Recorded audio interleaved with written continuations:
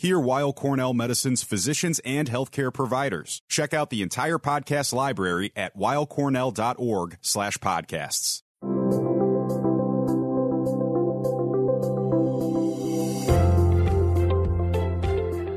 Welcome to Weill Cornell Medicine Cancer Cast, conversations about new developments in medicine, cancer care, and research. I'm your host, Dr. John Leonard, and today's topic will be clinical research and cancer advocacy. I'm really happy today to have my friend and colleague, Dr. Monica Bertagnolli, here as our guest. Monica is the current president of the American Society of Clinical Oncology, or ASCO. And ASCO is really the world's leading professional organization for those caring for people with cancer. She also holds numerous leadership roles in a variety of different multi-institutional cancer clinical research consortia, including her service as group chair of the Alliance for Clinical Trials in Oncology. And the Alliance is a cooperative clinical trials group funded by the National Cancer Institute that really runs many of the practice-changing large national trials that change cancer treatment. So really a very high-impact role. Dr. Bertagnolli is also the Richard E. Wilson Professor in the field of surgical oncology at Harvard Medical School and a surgeon at Brigham and Women's Hospital and Dana-Farber Cancer Institute. So, Monica, thank you so much for joining us today. I know your schedule is crazy with all of your busy roles, so it's great to have you here. John, thanks so much for inviting me. One of your roles right now is, as we alluded to earlier, leading ASCO. And I think, ASCO for people working in cancer and certainly oncologists of various specialties certainly know a lot about ASCO. And ASCO does so many different things to help patients, to help research and clinicians, and obviously has in part one of the big contributions is the annual meeting, which is, I presume, the biggest oncology meeting in the world, probably, where so many breakthroughs get presented. But maybe if you could just take a second and kind of give the audience who may be less familiar with ASCO kind of a sense of what ASCO is from your perspective and the different ways it helps people with cancer or cancer research and advocacy. Sure. Well, ASCO has 45,000 members, of which about a third of them are actually outside the United States. So it's truly an international organization. And its members are clinicians who take care of patients with cancer. So, ultimately, the organization exists to help doctors and other clinicians take better care of patients with cancer. ASCO has a website that's devoted to communication and education and engagement with patients. It's called cancer.net. So anybody who's interested in information on a really large variety of topics can go to cancer.net. The organization itself, though, really focuses on, as I said, supporting the clinicians who take care of cancer patients in three main areas.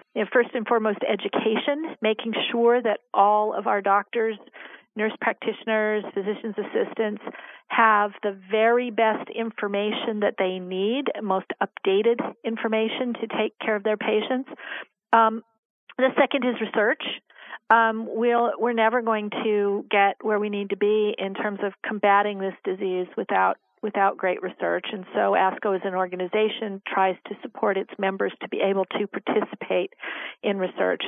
And then finally, although it's, maybe not thought of as much as it should be, a lot of benefit can be achieved by just supporting our doctors to be able to deliver their care of the very highest quality. Yeah, it's really incredible how complicated cancer care and cancer research has gotten. And I think, you alluded to the number of people, the size of the meeting, the number of presentations, and the number of programs that ASCO has to serve and contribute to all of these areas. Is really incredible, and how a physician in practice can keep track of everything that they need to know to take care of each patient that comes into their office seems to me to be a great challenge, and ASCO is a big part of helping people get the information they need. You can come up with probably 100 different now categories of expertise that has been pulled into the great richness we have in trying to tackle cancer in whatever way we can.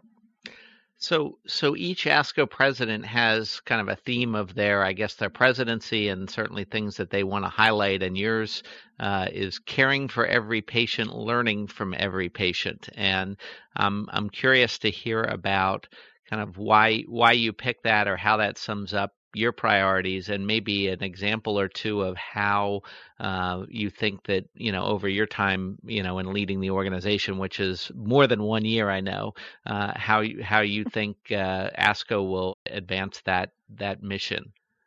A huge amount of knowledge has come to us by the very rigorous science of doing cancer clinical trials. But the reality is that 97% of patients who are treated with cancer have no information shared on them that is used to develop new treatments. So 3% of our population participates in clinical trials.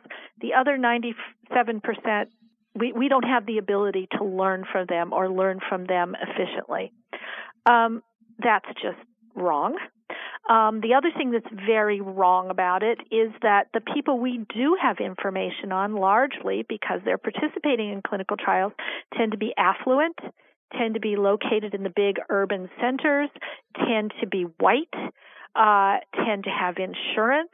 All of the other absolutely important parts of our population that are left out of knowledge. How can we take the best possible care of people if we don't have their data, if we don't understand quite directly about them and what happens to them when they get their treatment? Finally, the biggest inspiration, I think, of wanting to shine a focus on caring for every patient, learning from every patient. From time to time in clinic, a patient will tell me, Dr. Bertagnolli, I really hope there is something about my experience that you can learn or use to help somebody else. And sometimes I've been able to say, yes, you're participating in clinical research, you're on a clinical trial, but the majority of the time I feel like I failed them because we really don't have a way to learn from every single patient. So I think we can make this a mission, and we have some ideas about how we can bring this about. I think it would be an absolute revolution in healthcare if we figured out how to bring this knowledge to bear on making the world better for cancer patients. How do you guide patients? People read, in the news about issues around privacy. They hear about, industry influence, all these different things. And then we have our clinical trials that have a lot of challenges to enroll because it takes time and effort and extra tests and requirements and so on. How do you tell a patient just some advice around how to get through this process, to learn about this process, and at least, we don't need, 80% of patients to go on clinical trials, but if we took that 3% and took it to 10%, that would be a huge difference, for example. So what's kind of your advice to patients as they at least hear about this? What should they do, and why should they do it? The key to that is to have a physician who is involved in their care, who is involved in clinical trials. Because it's really only the physician that can sit down with the patient, become a partner with them, and decide, is being on a clinical trial the best thing for you? We don't want patients on clinical trials unless actually participating in that is going to be the best thing for them. I think that's something really important for your listeners to understand. And this is what clinical trials are about, offering something that might be a test, and it might be a flip of a coin that decides whether the patient gets treatment A or treatment B. But the bottom line of that participation is that is the very best option for that patient. I will add that it's also one of the reasons that is absolutely essential to making it the best option for the patient is that the patient understands and values being in a clinical trial. So it's about the doctor-patient relationship and both of them becoming partners to participate in research grounded in the fact that those treatment options provided by that clinical trial are the very best options for that patient. So that's really great. The other part of your question, though, is, how do we bring more people into this? How do we expand our ability to gain information from patients? Well, the world is, we're now linked by technology. We have a lot of new tools that are enabling patients to directly get involved in research, maybe even if their doctor is not participating. One of the things that ASCO is working on that I'm very, very excited about as part of my President's theme is something that is very much in development, but is, at least for now, we're calling it the Patient Data Donor Registry. This idea came to me when I was sitting in the Department of Motor Vehicles, and I had to renew my license, and I signed up to be an organ donor. And then I realized, why can't we have our patients sign up to be a data donor? This is something that ASCO is going to make it possible for all of our patients to do directly, contribute their data, which could be incredibly valuable to the organization for use in research. Finally, you asked me about the very important issue of confidentiality, and how do we make sure that our patients are always come first, that nothing we're ever going to do is going to put our patient at risk or use our relationship with our patients in an unprofessional or unethical way. The first and foremost part of that is that the patient is in charge. The patient decides, after they hear the options from their doctor, the patient decides what they want to do. Everything has to be, very clearly presented, and they have to be in control of what they do or they don't want to do. If they don't want to be identified, they shouldn't be identified. Finally, I'm actually finding some patients who say, I don't care if you use my name. I'm happy to have my name associated with this. Just do me a favor and make sure that you use my contribution to the best possible way. Finally, I just want to say, your listeners, some of whom might not be physicians or other professionals doing research, one of the absolutely crucial things that happens for any research that's done is we have something called an institutional review board. So anytime we're going to do any research involving patients, there is an independent board that has no stake in the game whatsoever that reviews that research in very great detail and has to give permission in order for that research to go forward. And that is an absolutely crucial safeguard to make sure that any research that's done is done in a very ethical way and in a way that puts the patient first. So I want to pivot a little bit to your an area that has been a central focus for you for many years, but in particular the last several years.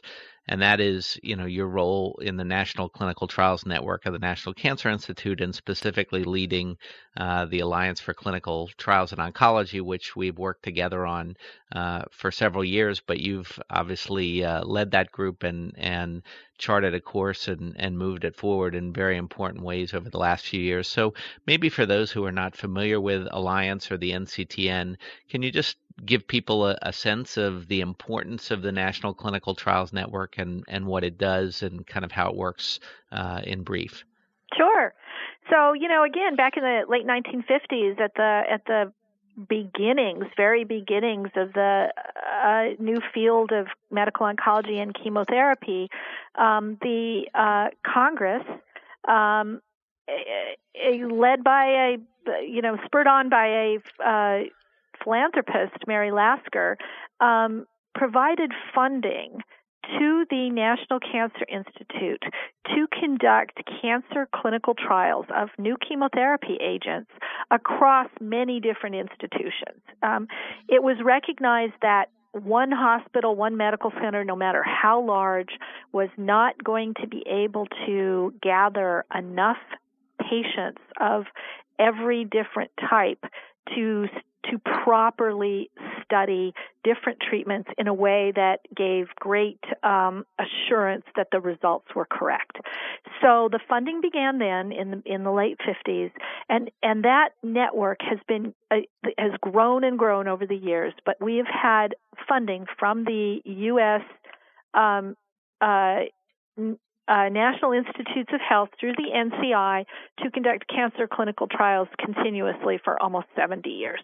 The groups have changed a lot over time, just like the field of oncology has changed over time. These publicly funded organizations now look at not only new chemotherapy agents, but how do you properly deliver surgery or radiation therapy? How do you manage the delivery of care in terms of health systems? In a way that really improves patients' chance of having successful treatment. The other point about this whole publicly funded space is that the research done by the NCTN is not research that can be done by any other way. So, for instance, a huge amount of research, very, very important research, is done by industry, the pharmaceutical industry, developers of new devices. That kind of research is paid for by the industry that's going to benefit from it financially if the results turn out positive. The NCTN publicly funded research needs to focus on work that otherwise could not be done. So really good examples are maybe comparing two different drugs that are made by different companies, and so wouldn't be studied because the companies wouldn't be designing a study like that, or the use of surgery in addition to some other type of treatment. Again, not something that industry funding would achieve. As you can imagine, the research then that's done by the NCTN tends to have extremely high impact when it comes to actually changing patient care, because it tends to be, I think, more practical and more informative to the routine day-to-day care of patients. So one of the things you touched on, and I think you articulated the clear need for a public venue to do certain categories of clinical trials, and I agree with you. It's very, very important.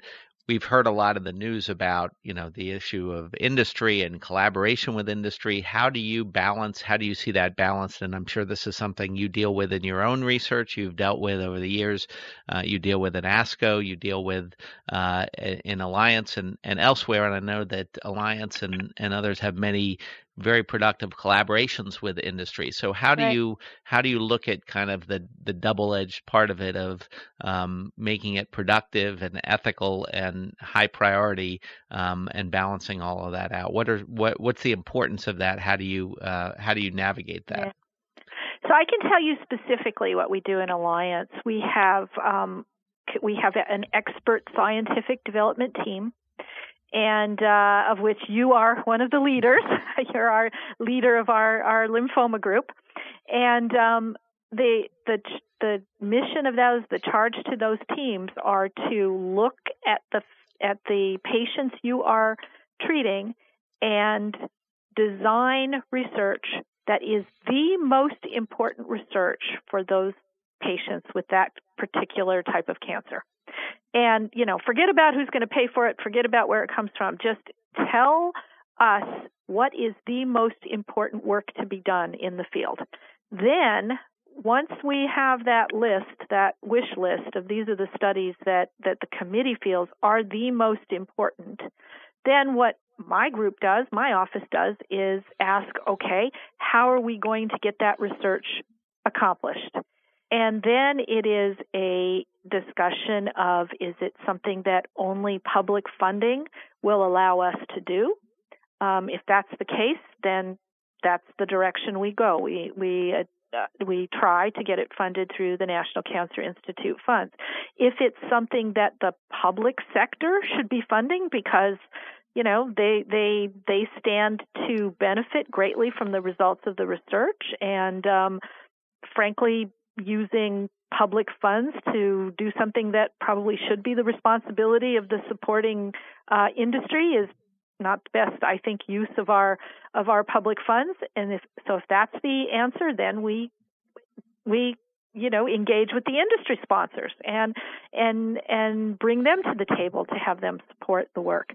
It is very much a public-private partnership. The thing that keeps us the most honest, frankly, are two things. Number one, the scientific committees develop their research not based on any kind of relationship with companies, but based on what they think is absolutely the best for the patients.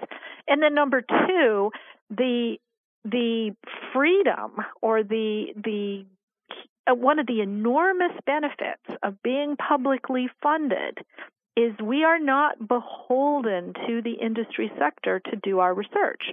We have that option and can use that to make sure that what we're doing is to patient advantage, not necessarily, certainly not primarily to the advantage of an industry partner. It works out that way a lot of the time, which is there's nothing wrong with that.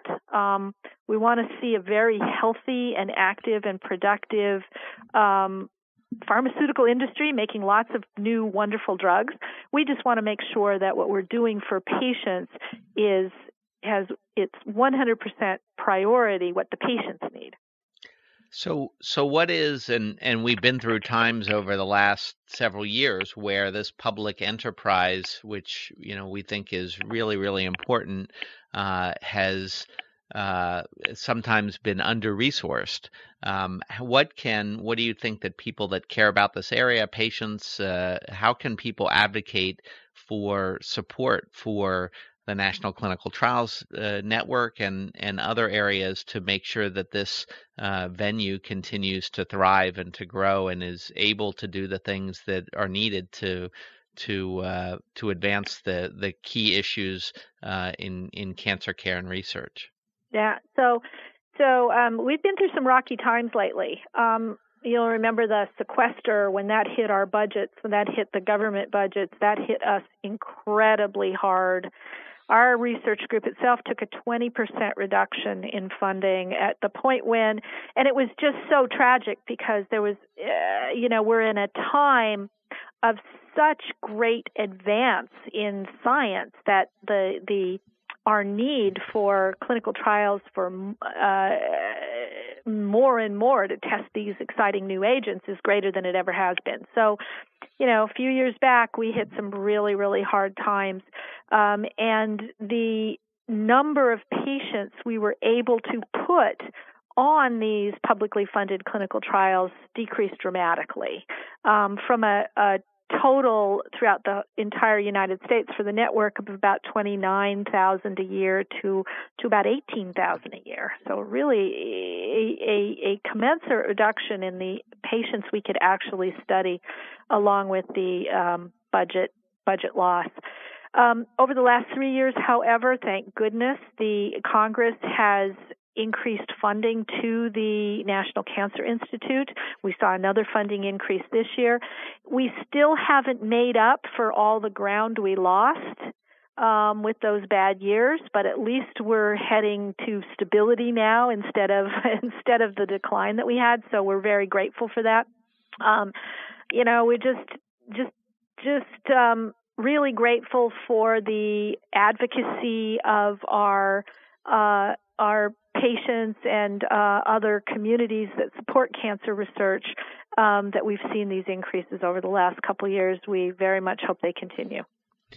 So we're drawing toward the end of our time, but I just want to ask you one more question. As somebody who's been, really leading the cancer care and cancer research area and is spending a lot of time looking forward as to what's needed and where things are going, maybe just a minute or two on kind of your vision or your expectation. What should patients expect over the next 5 years or so as far as cancer care changing? Because I think people, every day there's a new article, something new in the news about this and that, and obviously some of these are real breakthroughs, some of these have a long way to go. But how what should patients and families look forward to, and where are things going in cancer care at kind of a high level? How do you think it's going to be different in the next few years? So we've been very lucky to see over actually the last 10, almost 15 years that the mortality from cancer in the United States has been falling. We're making progress very slowly.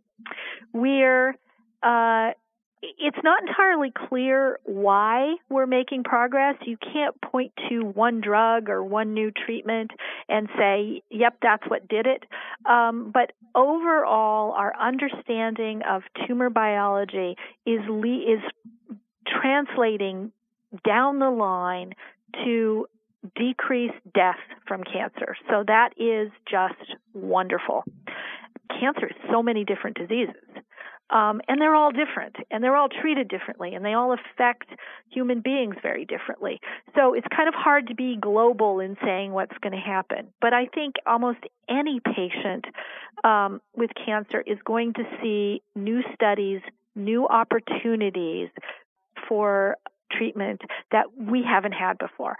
Now, are all those going to work? We wish, but certainly not. But many of them will. And that's the way we make success, and that's why we've started to see reductions in morbidity. So I think, the bottom line is it's a very hopeful time. There's lots of wonderful new research coming for every individual patient. It's hard to know exactly what it will mean, but things are brighter than they ever have been, and if we continue the way we are, they will continue to get better every single year. Well, I want to thank you for joining us today. It's been a great discussion, and I want to also thank you not only for your support of our programs at Weill Cornell and things we've tried to do over the years, but also just your efforts and support on behalf of patients in the research field in your various roles. I mean, when you stop and think, and I hope you stop and think about this sometimes when you talk about the number of patients that have gone on Alliance trials as an example over your time, being in the range of hundreds of thousands, and then you think about the knowledge that came from those hundreds of thousands of patients, it's really literally millions of people that your work one way or another has touched. So it's really obviously a great thing, and I hope our listeners can appreciate that. So thank you very much for being here and sharing your thoughts with us today, Monica. That's so kind, John. Thank you so much. And it's great talking to you, and it's great working with you. Great. Well, I want to encourage our audience to please go ahead and download, subscribe, rate, and review CancerCast. You can find it on Apple Podcasts, Google Play Music, or online at weillcornell.org. We also encourage you to write to us at cancercast@med.cornell.edu with questions, comments, or any topics you'd like to see us cover more in depth in the future. That's all today for CancerCast, conversations about new developments in medicine, cancer care, and research. I'm Dr. John Leonard. Thanks for tuning in. If you or a loved one is undergoing cancer treatment, rehabilitation medicine can help with recovery and ease painful side effects. Listen to Back to Health, Weill Cornell Medicine's podcast series dedicated to rehabilitative medicine, to learn more about the ways psychiatrists can help. All information contained in this podcast is intended for informational and educational purposes. The information is not intended nor suited to be a replacement or substitute for professional medical treatment or for professional medical advice relative to a specific medical question or condition. We urge you to always seek the advice of your physician or medical professional with respect to your medical condition or questions. Weill Cornell Medicine makes no warranty, guarantee, or representation as to the accuracy or sufficiency of the information featured in this podcast, and any reliance on such information is done at your own risk. Participants may have consulting, equity, board membership, or other relationships with pharmaceutical, biotech, or device companies unrelated to their role in this podcast. No payments have been made by any company to endorse any treatments, devices, or procedures, and Weill Cornell Medicine does not endorse, approve, or recommend any product, service, or entity mentioned in this podcast. Opinions expressed in this podcast are those of the speaker and do not represent the perspectives of Weill Cornell Medicine as an institution.